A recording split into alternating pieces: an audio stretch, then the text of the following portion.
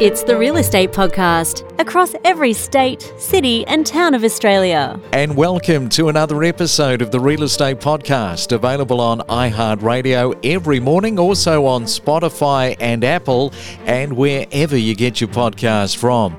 And a Sunday has arrived at your place as the weekend continues, and you've managed to get through another week of paying your mortgage. Our thoughts are with you as the great belt tightening is going on across Australia to salvage and save mortgages, where it is the 24th day of July for 2022.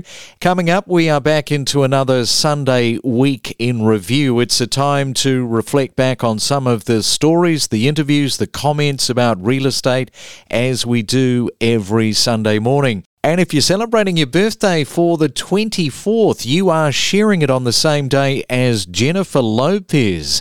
She is turning 52 today, and I didn't realise that she and Ben Affleck tied the knot the other day, so they are now husband and wife. Barry Bonds, the baseball player, he is turning 57. And last night I finished the last and final series of Ozark. Jason Bateman is so good in this. If you're an aspiring actor, he gives out a masterclass on how it should be done in every episode. If you haven't watched the series, I can totally recommend Ozark, which is currently streaming on Netflix. From first home buyers to property investors and everything in between. Every morning on the Real Estate Podcast. Grab your coffee and switch on your real estate breakfast every weekday morning from 6:30. It's the Main Centre forecast with propertybuyer.com.au. And checking on your weather around Australia. In Sydney, first we go, expecting the rain. Yes, one or two showers and a high of 18 degrees. Melbourne, a little bit of cloud, but it is going to be dry for your Sunday morning. 18 is your forecast high. Brisbane, blue skies and sunshine, 22. And in Perth, one or two showers today and a high of 17 degrees. It's your Real Estate Weekend Podcast in review. I want you to tell me a little bit about Ramsgate Beach Townhouse. This got everybody talking, people reporting on this.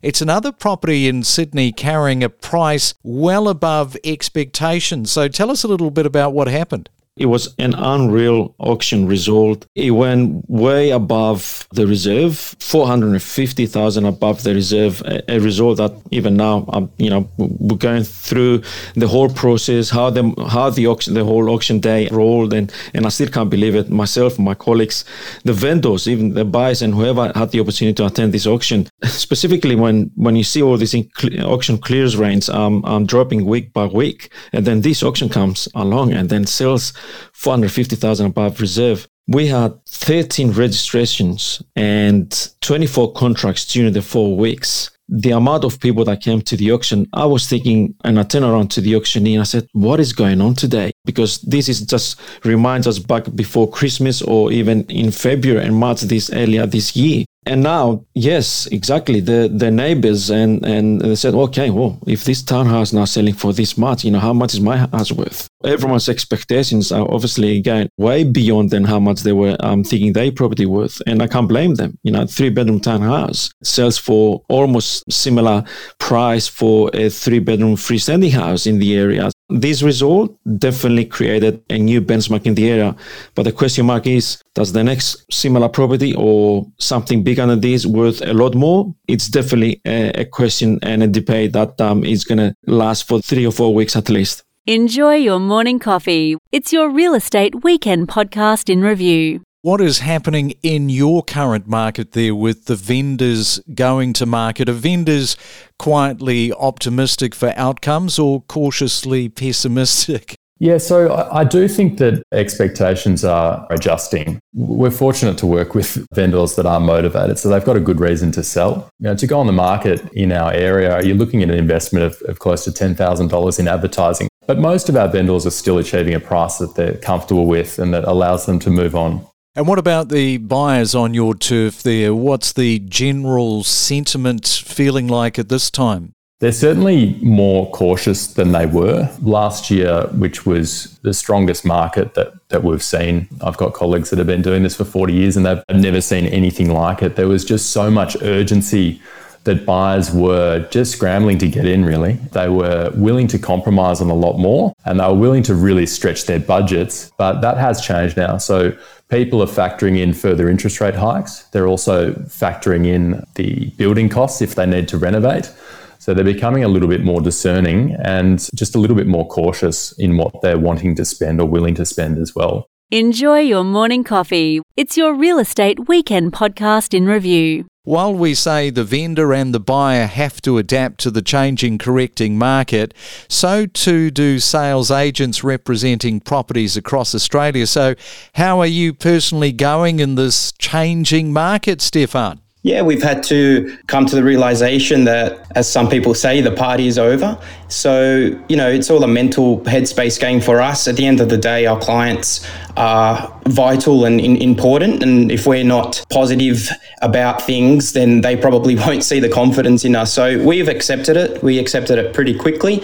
And we have probably more empathy now than we did last year when it comes to understanding a client and the fact that they're selling in a market, much different from last year. So critical conversations are really important. Yeah, we've managed to ride this wave into the new market that way. So that example, coming back to Bardwell Valley and the rise in the value, tell us a little bit about why that area is a standout with this recent PropTrack report. It was a dormant suburb, really. It was bypassed and driven past and not many buyers or people knew about it. We then saw a huge migration of buyers from the inner west coming into Bardwell Valley, which is 2 kilometres away or a 5-minute drive over the river. Since that happened last year, the market of Bardwell Valley now is known from the buyers in the inner west coming down. They discovered it last year, and that trend is continuing. So really, really good to see inner west buyers still migrating to the suburb, and it makes sense for them. More affordable in a lot of ways, and only 5 minutes down the road from where they ideally would want to be. And we talked at the top of you having to adapt personally to the changing market. What about the vendors in the area? Are they adapting to the newfound market and different price points? We feel that journey for them, some owners are understanding of what's happening out there. The media is a fantastic tool at times to depict what's happening in the market. Some owners are sort of still stuck on last year's prices, but we feel that the majority of the market is now finally understanding that things are rebalancing and that last year was, a 1 in 100 year flood. So the expectations are becoming more realistic now as we progress towards the end of the year. It's your Real Estate Weekend podcast in review. And so looking at Brisbane and Adelaide, where there is still a demand for property going on there right now, the listings are still down well below pre-pandemic levels.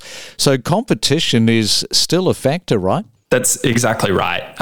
Brisbane and Adelaide have been real star performers over the pandemic. We've seen a lot of people wanting to move there, given relatively more affordable housing and searching for more space, which you can find more easily in those suburbs than in, say, Sydney or Melbourne. What that's meant is that the number of properties actually on market and available to purchase is well down compared to where it was pre-pandemic in both cities, something like 40%. Which means that buyers just have a lot less to choose from. And, for any given property, it's much more competitive with other buyers. And what about Western Australia, where there is talk about a post-COVID resurgence, seeing a market activity stimulation with 15 suburbs recording median price increases of 10% or more in 3 short months? Yeah, Perth's a very interesting one. It hasn't seen maybe quite as rapid growth in prices over the pandemic as some other cities, which leaves it in a relatively more affordable position than it was pre-pandemic. And we're maybe starting to see that, as you say, in some of the performance.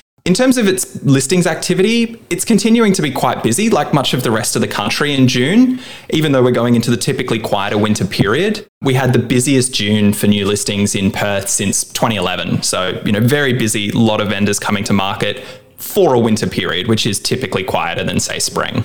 And what about the numbers, Angus, for an increase in any suburb where the number of sales is a small sampling pool?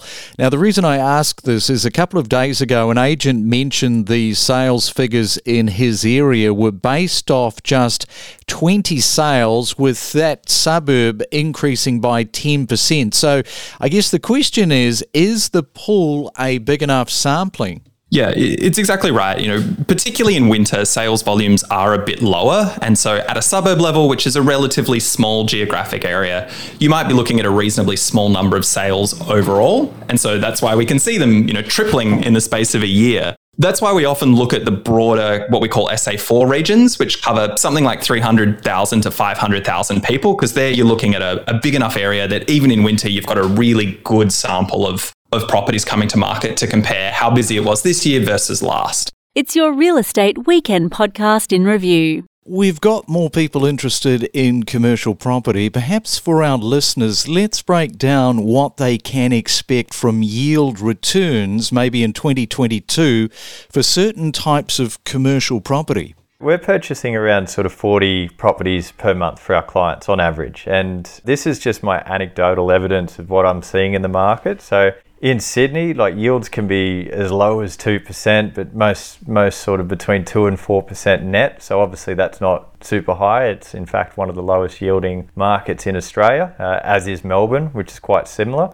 You go to places like Brisbane, you can still find yields anywhere from 5 to 7% net return. Our average purchasing yield in Brisbane in 2022 this year is 6.1 at the moment. So we're still seeing good yields. That's industrial, that's neighbourhood shopping centres, stuff like that. Now, yields will vary depending on length of leases and quality of suburb and whatnot. I'm just generalising here. If you go to sort of or let's say Perth, it's quite similar numbers to Brisbane. You might find the yields are slightly higher. So you can get over anywhere from 5.5 to just over 7%.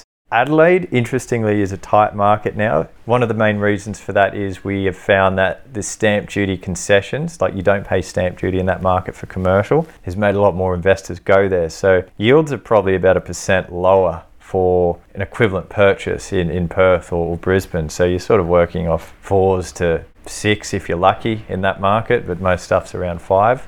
These are net returns. This is after outgoings as well. So don't get this confused with a gross return in residential. When an agent in residential quotes you a 5% gross return, it's really about a 3% net return. We connect you to the best real estate information across Australia. The Real Estate Podcast.